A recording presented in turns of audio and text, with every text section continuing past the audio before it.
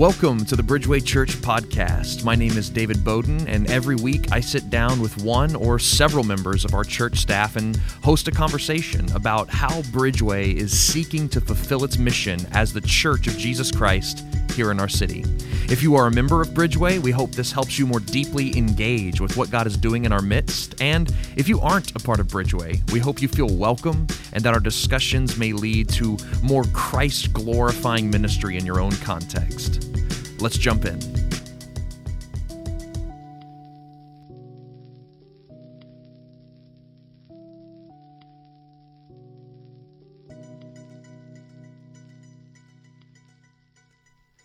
All right, well, welcome to the Bridgeway podcast. We're starting a new series today. It's going to be a 5-week series on how our core value of courageous faith shapes us as disciples. So we're going to be looking at different actions that we as Bridgeway call ourselves and our members to do because we believe the Bible calls us to do those things as disciples of Jesus, things like faith, believing, things like reading our Bibles, studying our Bibles, giving generously, serving one another, and going. And so we're going to look at how our core value of courage, of courageous faith, plays into all of those different acts that we do as disciples. And so we think it'll be a very challenging week or month or so here on the podcast, but we also hope it'll be very enlightening and beneficial, encouraging. And so to lay a foundation of what we mean by courageous faith, we have lead pastor at Bridgeway, Sam Storms, here to kind of walk us through what we mean by courageous faith. So welcome to the show, Sam. It's good to be here. I think I would rather be led through this than have to walk you through it or anybody else. This is a challenging issue. Yeah, and why do you think that is, that it's so challenging? Yeah, first of all, because we're going to have to define what faith is. Right. And there are lots of differing ideas about what faith means. Is it merely belief? Is it trusting? What exactly is that? And then we have to define courage or courageous. And the more I've been thinking about it, and again, I'm laying a whole lot out here in front. We're going to have to unpack this. But sure. You and I were talking a little bit before we came on the air about there's a sense in which courageous faith is redundant. Yeah. It's a tautology. Right.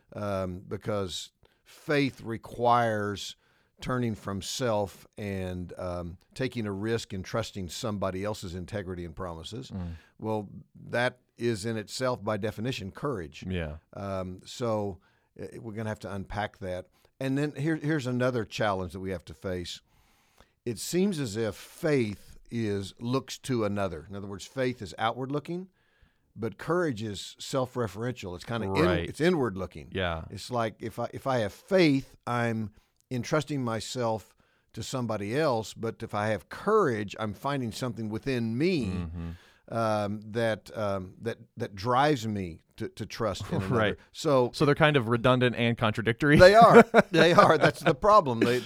They seem to be almost synonyms and then antonyms at the same time. So it's a little bit of a challenge. Yeah, I definitely hear what you're saying. Faith casts itself on another. Courage casts itself on self. Yeah. And so I think that is something we'll have to figure out here is what do we as Bridgeway mean by courageous faith? I think yeah, obviously we can't separate the terms. We could come in here and have a podcast on the subject of courage. Right.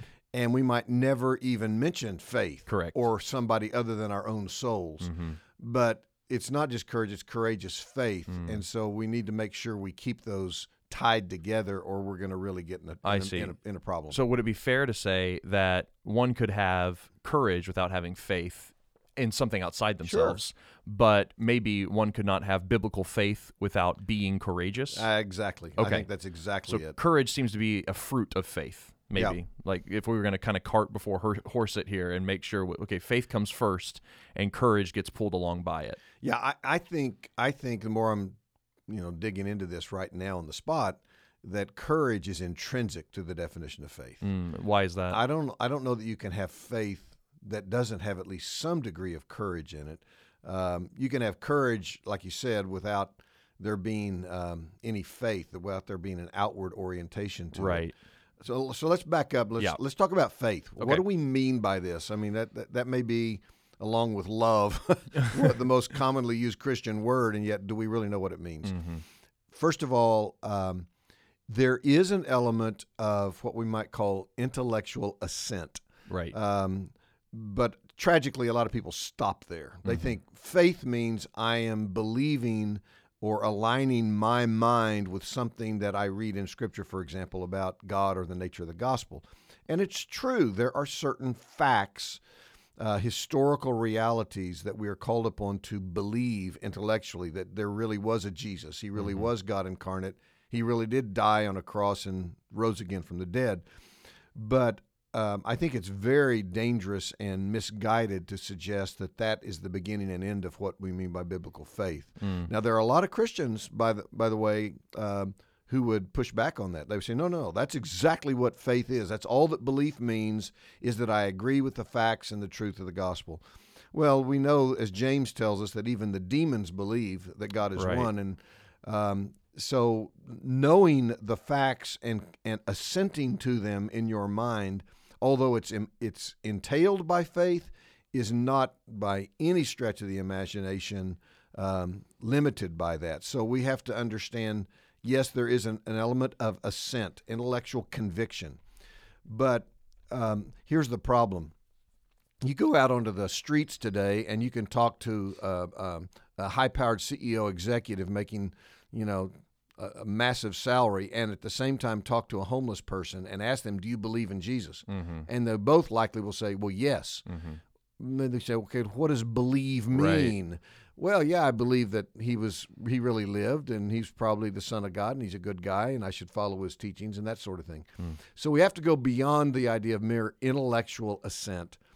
And I think there's also the element of trust. Right. In other words, I'm not just believing that he is who he claimed to be, but I'm actually entrusting my soul. I'm entrusting my present and my eternity to the reality of who he claimed to be and what he said he was going to do. Right. Okay, I've got a few questions. Sure. So first, I think it's fair to say that what we give intellectual assent to changes how we act.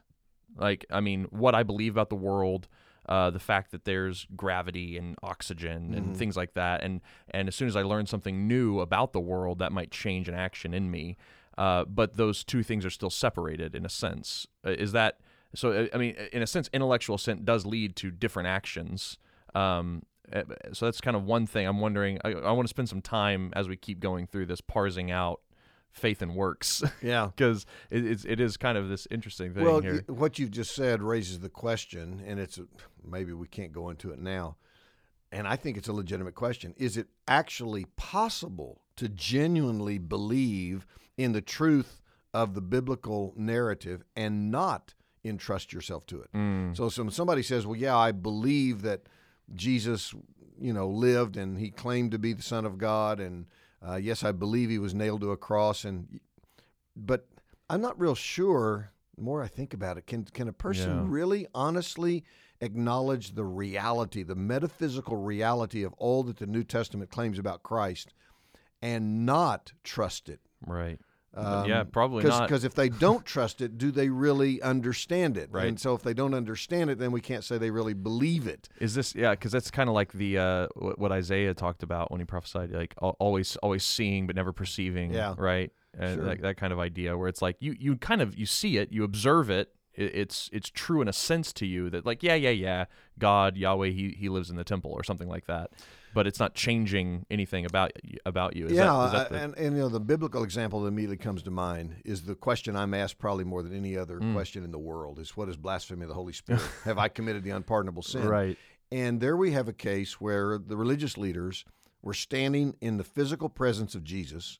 With their eyes and ears, they saw and they heard him perform undeniable supernatural deeds. Right. And yet they were so opposed to him, so utterly antithetical to the idea of entrusting themselves to him, that they said, well, the only explanation we can give is that you did it by the power of Satan. That's the unpardonable sin. Right. But we don't need to go into that. Right. But the question is, if we'd been present and we pulled these guys aside and said, do you believe this man who claims to be God incarnate and he's doing these things by the power of the Holy Spirit? and they had witnessed it, they had seen it, and they'd say, no, we don't believe that. We believe he's demonically energized. Yeah. So, yeah, but maybe we're going a little bit far afield here. But I want to come back to this, make sure we have all the elements of true belief and faith. Okay. I think, obviously, there has to be intellectual assent. There has Right. to be a conviction of the truth, of, and again, using the big word, the metaphysical reality of who Jesus is, claimed to be, and what he did. Right. Second, there is this element of this warrants my trust. Because I believe this is true, it warrants my entrusting my soul, putting my hope, investing my present and my eternity in him as the only deliverance from the judgment of God that I deserve. Right. And what does this trust, this throwing oneself upon Jesus, this taking him as your refuge, this kind of stuff, what does that consist of? I mean, I think a lot of people could probably argue that also consists of things that happen in the heart or in the intellect or, inside the body without it going out into the world in the form of action. I hope, I trust, I believe. Is that still something that's internal, or have we now crossed into the realm of the external? Yeah, you're coming back to your how does works relate to real faith. We'll come to that. But no, I think the answer to the question is yes. And I think that's one of the criteria that the New Testament sets forth is how do we know if that intellectual assent has taken root in the heart and has produced trust? And the New Testament seems to say it will be evident in how you live. Right. There will be fruit. There will be a moral transformation, and that's one of the, I think Jesus and others said, by their fruit you will know them. James would say the same thing, that it's by the reality and the evidence of works that we know that faith is genuine and heartfelt and not superficial and hypocritical. Right. But then I think there's a third element. Okay. So we have intellectual assent, we have trust, and now the third is... Yeah. Well, I would call it treasuring. Okay. And I'm stealing from my good friend John Piper here, because I've learned so much from John on this point, that there is an element of delight and joy in the essence of faith. I think it's intrinsic to faith, is that one of the reasons, if not the preeminent reason, why I am drawn to entrust myself to Jesus and who he is and what he's done, is because it brings a deep delight and satisfaction to me in a way that nothing else can. So I think there has to be this element of he is the preeminent prize. He is the most worthy being in the universe. He is the treasure of my soul. I would be willing to sell all that I have to gain him. I would be willing to make whatever sacrifice is needed to embrace him and be embraced by him. So this element of treasuring him, it's not just merely, I agree with the facts. It's not merely that, okay, I'm entrusting myself to them.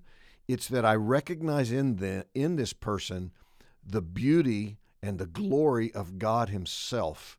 And it awakens in me this deep delight and this prizing of Jesus, this valuation, if you will, that he is above and all else and worthy of what no one else is. Right. So I mean, immediately I want to know what comes to mind biblically when you think of linking how treasuring is a subset of faith, or a quality of it. I mean, I immediately think of like Deuteronomy and the Shema, where love the Lord your God, right? With all your heart, soul, mind, strength. Yeah, that kind of idea. Anything else? Like, what comes to your mind when you think of how does the Bible show us this truth that treasuring Jesus is part of genuine faith? Well, I think you just touched on it, the dimension of love. Yeah. There are a lot of things that you and I could identify right now that we know are metaphysically real and true, that we probably hate, that we despise, right, that we want nothing to do with. So the element of love, I think, is I cherish it. Yeah. I adore it. It awakens in me, I think of Psalm 16:11, in God's presence is fullness of joy. At his right hand are pleasures evermore. Or, is it Psalm 37? I think it's Psalm 37. Delight yourself in the Lord, and he will give you the desires of your heart. Right. So all of those elements, I think, are involved in it. So I guess what I'm trying to get at here is that before we can define courageous faith, let's identify faith. Yeah. Let's make sure we understand it is more than understanding. It's more than intellectual consent. It is an entrusting.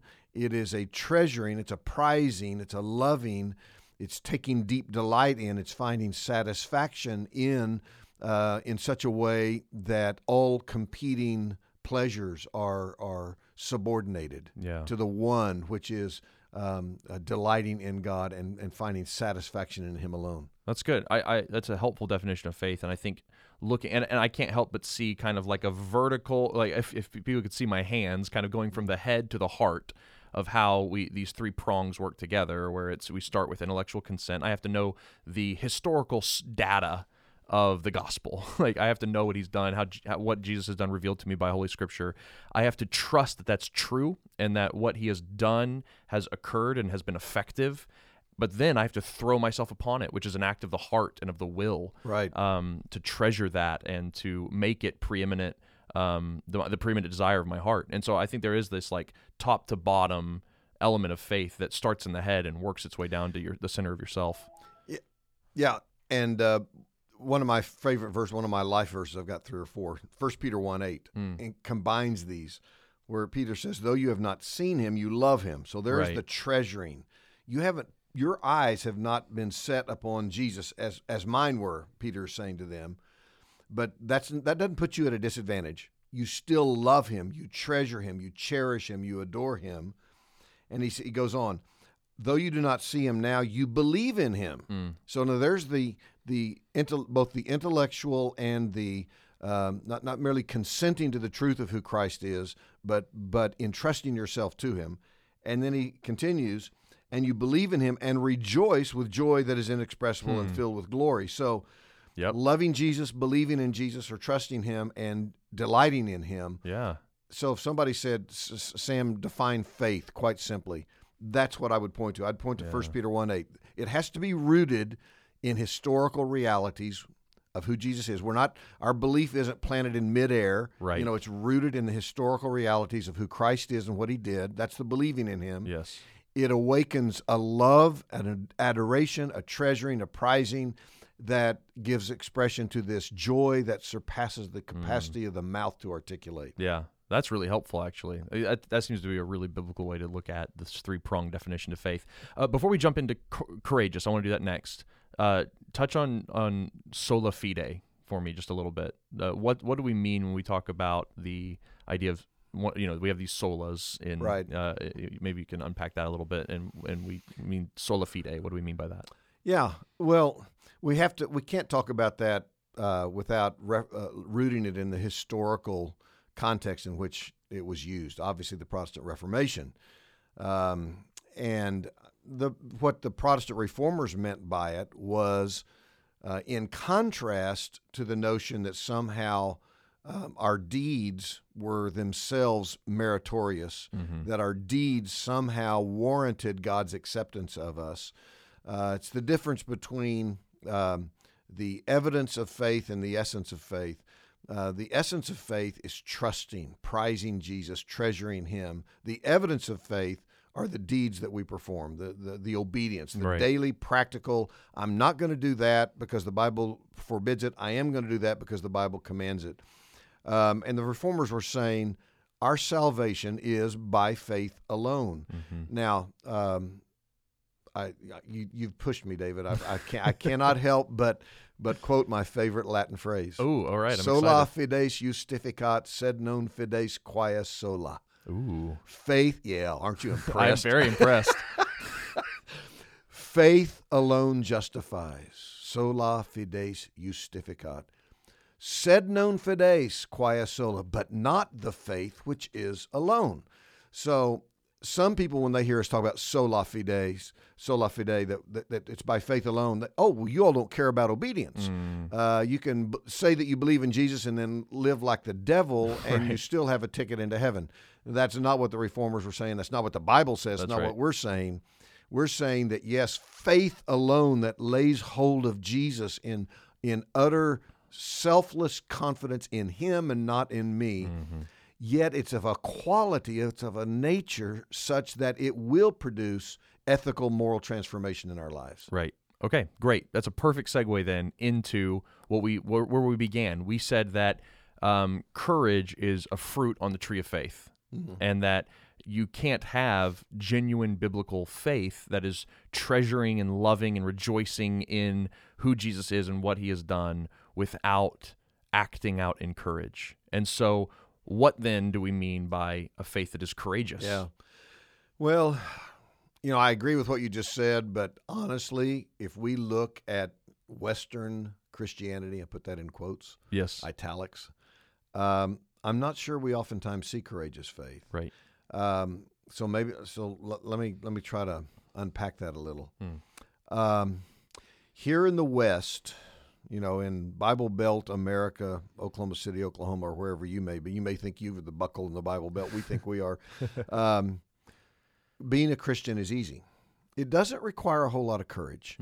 Now there are challenges here and there. You may lose a friend if you stand up vocally and visibly for Christ, but you might even lose a promotion at work if it's obvious that your confidence in your relationship to Jesus is very vital and real. But there's no threat to my physical welfare. I don't worry on a Sunday morning that by gathering together at Bridgeway Church in Oklahoma City that we have to live in anxiety about whether or not the police are going to show up, or whether there's going to be a mob outside the building with clubs ready to beat us. You read daily multiple instances where this is true on the other side of the earth, around the world. Going to church is a life-risking endeavor on the part of many Christians.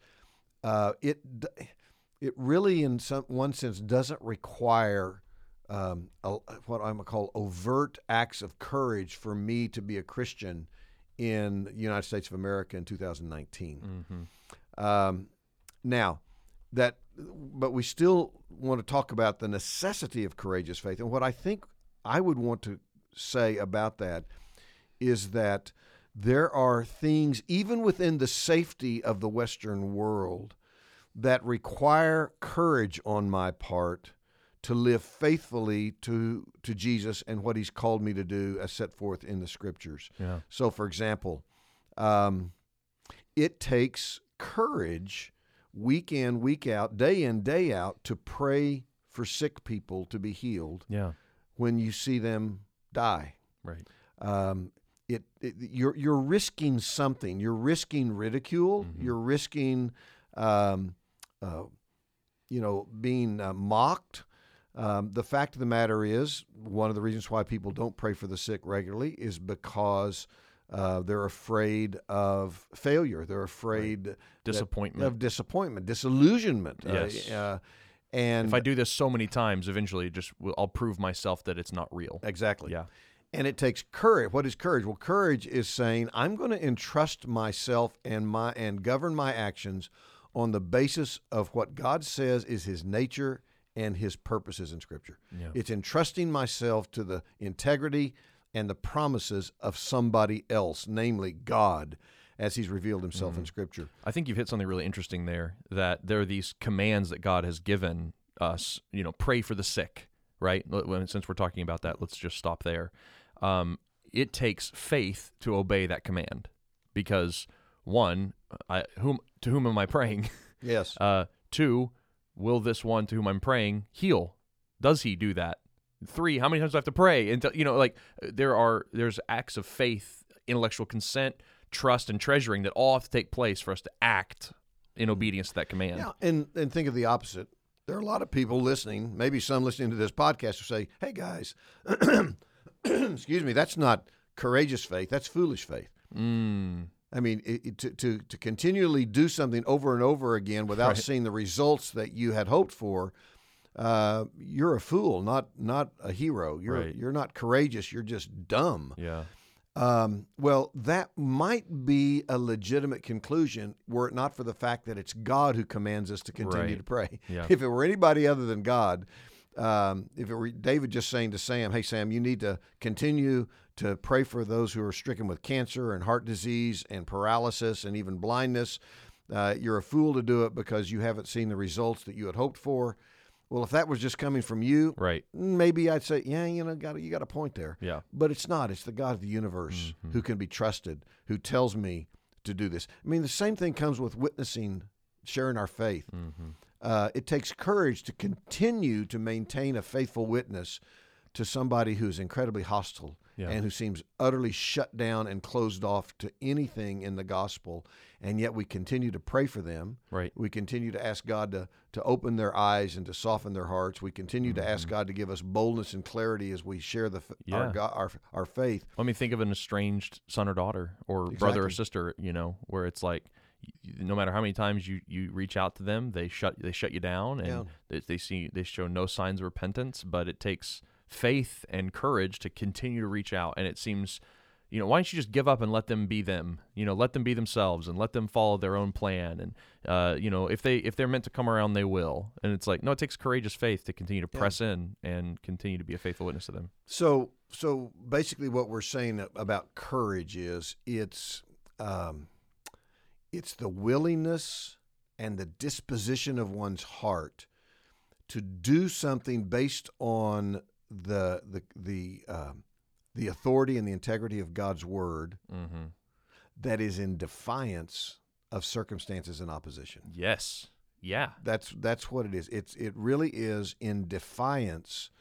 I'm a big believer in common sense. All right, my dad raised me. Use your common sense, Sam, and I believe that. But there wasn't a lot of common sense in Noah in building an ark in that day and time when they didn't know much, even what rain was, much less a flood. Common sense, you think of Acts chapter 3 when the paralyzed man that Peter encountered, and Peter said, I don't have any money for you, fella, but what I do have I give. In the name of Jesus, rise up and walk. Right. Common sense would say, Peter, come on, keep your mouth shut. Let me give another example. And I know that, and this will kind of whet the appetite for people because we're also going to do a podcast on courageous giving. Right. And so maybe you can reference this when you sit down with those guys and talk about it. But in 2 Corinthians 8, take the Macedonians. Right. People want to see an example of courageous faith. Here it is. Paul writes, we want you to know, brothers, about the grace of God that has been given among the churches of Macedonia. Now, we have to stop right there. Notice where the courage comes from that's going to express itself in their generosity. It's from God's grace. It wasn't that the Macedonians were uniquely of a character that they were able to kind of grit their teeth, clench their fist, and crank out giving. It was because they had been the recipients of the power of God's Spirit manifested in His grace. He says, for in a severe test of affliction, so notice the circumstances, their abundance of joy and their extreme poverty have overflowed in a wealth of generosity on their part. So here is their defiance of circumstance that was rooted in their experience of the grace of God and His promise that Paul talks about later in this chapter, that God will supply you with seed for sowing. I know that all the prosperity preachers use that language, but they don't use it as Paul uses it. Paul's saying, if you have the heart to give and to make sacrificial contributions, God will make sure to supply you with the ability to do so. And then Paul says this, for they gave according to their means. So we stop right there. That doesn't take a lot of courage. If I have a certain amount of disposable income, disposing of that income to help somebody else doesn't take a whole lot of courage. Sure. But then Paul says this, for they gave according to their means, as I can testify, and beyond their means of their own accord. So that's the element of courage that prompted the Macedonians to do something that common sense would have said, hey, back off. This is just dumb. Don't do that. Right. You're going to put yourself in jeopardy of not having enough to put food on the table for your own family. And the Macedonians had such confidence, such faith, such trust in the integrity of God's promise to them that they said, we're not worried about that. Yeah. So I think what would be good right here to point out is I know if you went back and listened to the episode that I did on gospel courage with Andy and Matt, and I can link to that in the description of this episode.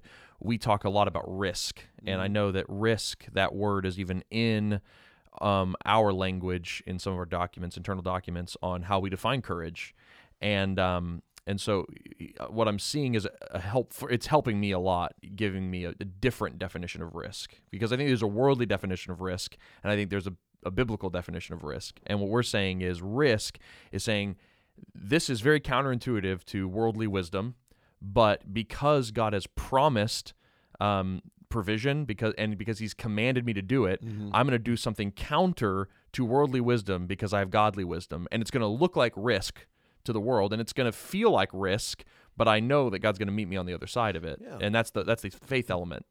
So I mean, do you have anything else you want to say about risk and courage? Let's take a real down to earth example. Okay. You and I could get in the car, we could drive south to the Riverwind Casino. Ooh, all right. This is an exciting road trip we're on here, Sam. Right. Just so you all know, we're not going to do it. But we could, and we could walk in there, and we could lay down a massive amount of money. Excuse me. I don't even know how to play craps or dice. Can I use that word on the podcast? You can. It's our podcast. You all can right, say whatever you want. Okay, yeah.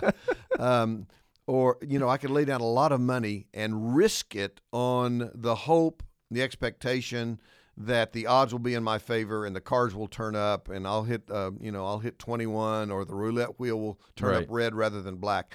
That's risk. In other words, that's taking a chance based on very little objective confidence that there's anything underlying a good result. That's really good. I like the word chance. I think I think that's closer to what I would say would be the worldly definition of risk. Yeah. Would be chance. Right. Okay, keep going. But the Macedonians, for example, somebody might say, well, what's the difference between, Sam, you laying $1,000 on the roulette wheel, and the Macedonians laying $1,000 in the lap of the Jerusalem saints who were suffering from poverty? And the difference is the Macedonians had received the grace of God. Wow. The Macedonians had been made recipients of God's sustaining power. It was his goodness, his promises, their absolute confidence in his integrity, their belief that God had said, look, if you give generously and sacrificially, I'm not going to leave you out to dry. I'm not going to let you starve. I'm not going to make it where you can't meet your own needs. So the big difference between taking a chance in some worldly endeavor and risking in that sense, as over against doing it with the undergirding foundation of God's promises in Scripture, the presence of God in my life. And here's the thing. Here's the difference. Even if I do something that puts me in some sort of physical or financial jeopardy, so what? Right. I still have God. Right. I mean, you think of Hebrews 11, where it talks about how they lived by faith. Yes. And it talks about, they accomplished all these glorious supernatural deeds. But then at the end of chapter 11, it says some of them were thrown to the lions, some of them were sawed in two, some of them lived in rags and caves, and they were regarded as the scum of the earth, of whom the world is not worthy. Yeah. So even if our approach to taking risk and expressing courage puts us in physical financial jeopardy, because we know who God is and what he's promised, the answer is big deal. I get God for eternity. Right. Yeah, there's no chance. There's no when you bet on black, you always win because you're betting on God. And so there is no chance. So it might feel like risk because it looks counterintuitive to the world, but we're always rewarded with the presence of God himself. Exactly. We get God. I love that. I've got to circle around and talk about this from a cultural standpoint, because I think whenever I heard you talking about how comfortable the West is and compared to the rest of the world, and how it's really easy to be a Christian in a cultural Christian sense, a lot of books have been written, a lot of conversations have been had, a lot of movements have been started around this idea that we need to risk more, And I have felt in those conversations that a lot of people are jumping on board the risk wagon because they are unsure that their faith is salvific, that it actually is effective, that they have been saved, and they haven't experienced maybe the treasuring or something like that to make them actually feel like them and God are reconciled. And so they feel like they need to risk something, to be courageous, to step out in a certain way in order to validate their faith. And that, to me, seems to put the cart before the horse in a sense. And so can you speak at all to people who might be sitting here listening to, okay, faith without courage isn't genuine biblical faith, but we don't mean that your faith is invalid if you're not living some kind of radical, crazy, on the fringes life. I feel like a lot of people might be hearing some of that. So could you speak to them? Well, maybe. I don't know if I can say it much better than you just did. I guess I would just have to. I think our faith and the way in which we give expression to the courageous, risking element in it has to be rooted in Scripture. And if people are trying to concoct ideas or adventures or challenges in order to validate that, maybe because they're feeling guilty for living in the West. I mean, I'm not saying that we should feel guilty. I'm just simply saying that we should recognize what our brethren are suffering and what it costs them to be Christians, as over against the fact that it costs us very little. But I don't know. I don't think that we ought to somehow create scenarios or a multiplicity of choices that we have to make in order to validate to our own souls that we are truly God's children. I don't think that's the way the New Testament calls us to obedience or calls us to give expression to our faith. I think the way it does it, it says, look at what God has promised in His Word, look at what He has commanded, look at the end of Romans 8, that no matter what you do, you may suffer tribulation, trial, nakedness, famine, peril, sword. You may incur the hostility and the opposition of the demonic hosts. But the reason why that risk is worth taking is because nothing can separate you from the love of God in Christ. Yeah. That I think that's really helpful, is looking at that. Do you have an example in mind of that would? Oh man, I don't. It's just this big felt need that I think it's because I grew up. When I was in college, I felt this really strongly. This need to do something so radical that it validated my faith. And so I spent a lot of time downtown living with poor people and trying to not spend $1 if I couldn't, and to give it away and that kind of thing. And so I found out that through that I lost all the joy of my salvation, because I was trying to live a works-based righteousness where I wasn't going out to the needy because I was so in love with God who came to me who was needy, right? It wasn't a gospel motivated love. That's the key. That's the key. It was that I thought if I didn't love enough poor people, I would stand before Him and be with the goats instead of the sheep. Yeah. That's what I thought was going to happen. And so I had to get the gospel in my heart first and treasure that, and then I could radically, courageously express God's love to whomever I encountered. Right. And so that's really helpful. No, I think you've nailed it, and that's exactly what we see in 2 Corinthians 8. I want you to see the grace of God that has come to the Macedonians. Yeah. Again, they didn't make the sacrifice to help the saints in Jerusalem who were starving in the famine because they wanted to impress God, or because they wanted to impress other people, or because they wanted the Jerusalem saints to send them a thank you note, right? Or because they wanted to make sure that Paul would write them into the Scriptures so that we can, 2,000 years later, we could be reading Still about be talking about them. Yeah. They did it because they were just so overwhelmingly, massively touched by the reality that hell-deserving sinners like them had been the objects of God's saving grace. Yes, absolutely right. Okay, so that was one cultural moment that I wanted to touch on with this. The other has to do with more of an existential need that I feel like people have. there's a lot of living your story and having a great story and all this kind of stuff that people are really flocking to today. And so, again, we see this idea of courage and risk all throughout our culture, that the reason why you're bored, the reason you're unsatisfied, the reason you're discontent is because you're living a cushy, soft, middle-class Western life. And if you only stepped out and took a risk, your life would be exciting, and even if you failed, at least you tried. And there's this narrative that people are wanting to tell. Are we letting that narrative seep into our church culture here, that we're bored, we're bored Americans in our churches, and we just need to be a little bit more crazy in order to stop being so discontent in our faith? Or is there a different thing happening when we're infusing courage into our faith? Well, I'd have to dig a little deeper and ask, what's the cause of boredom, and what's the solution to it? Yeah. If people think that their Christianity is going to be validated, affirmed in their own souls or in the eyes of others by the multiplicity of good works that they perform, I think they're mistaken. I think the antidote to boredom is the beauty of God. Yeah. That we have to come back to the revelation of the glory of God and the fact that this is what we were created for. We were created to experience the fascination, the enthrallment of our souls, the captivation of our hearts with the revelation of the glory of God in Jesus. Mm-hmm. And that is the antidote to boredom. We're getting into a whole other podcast now, aren't we? A whole other topic. But that has to be the ground and the motivation for all that we do. Yes.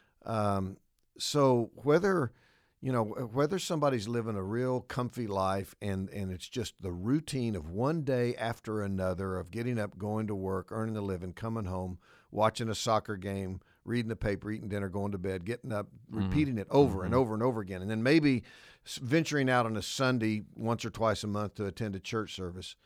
The only antidote to that is an encounter with the glory of God as revealed in the face of Jesus Christ. That's right. Yeah. And that will awaken the kind of faith that will say, hold on just a minute. I don't want to keep living this kind of mundane routine that just perpetuates my own comfort.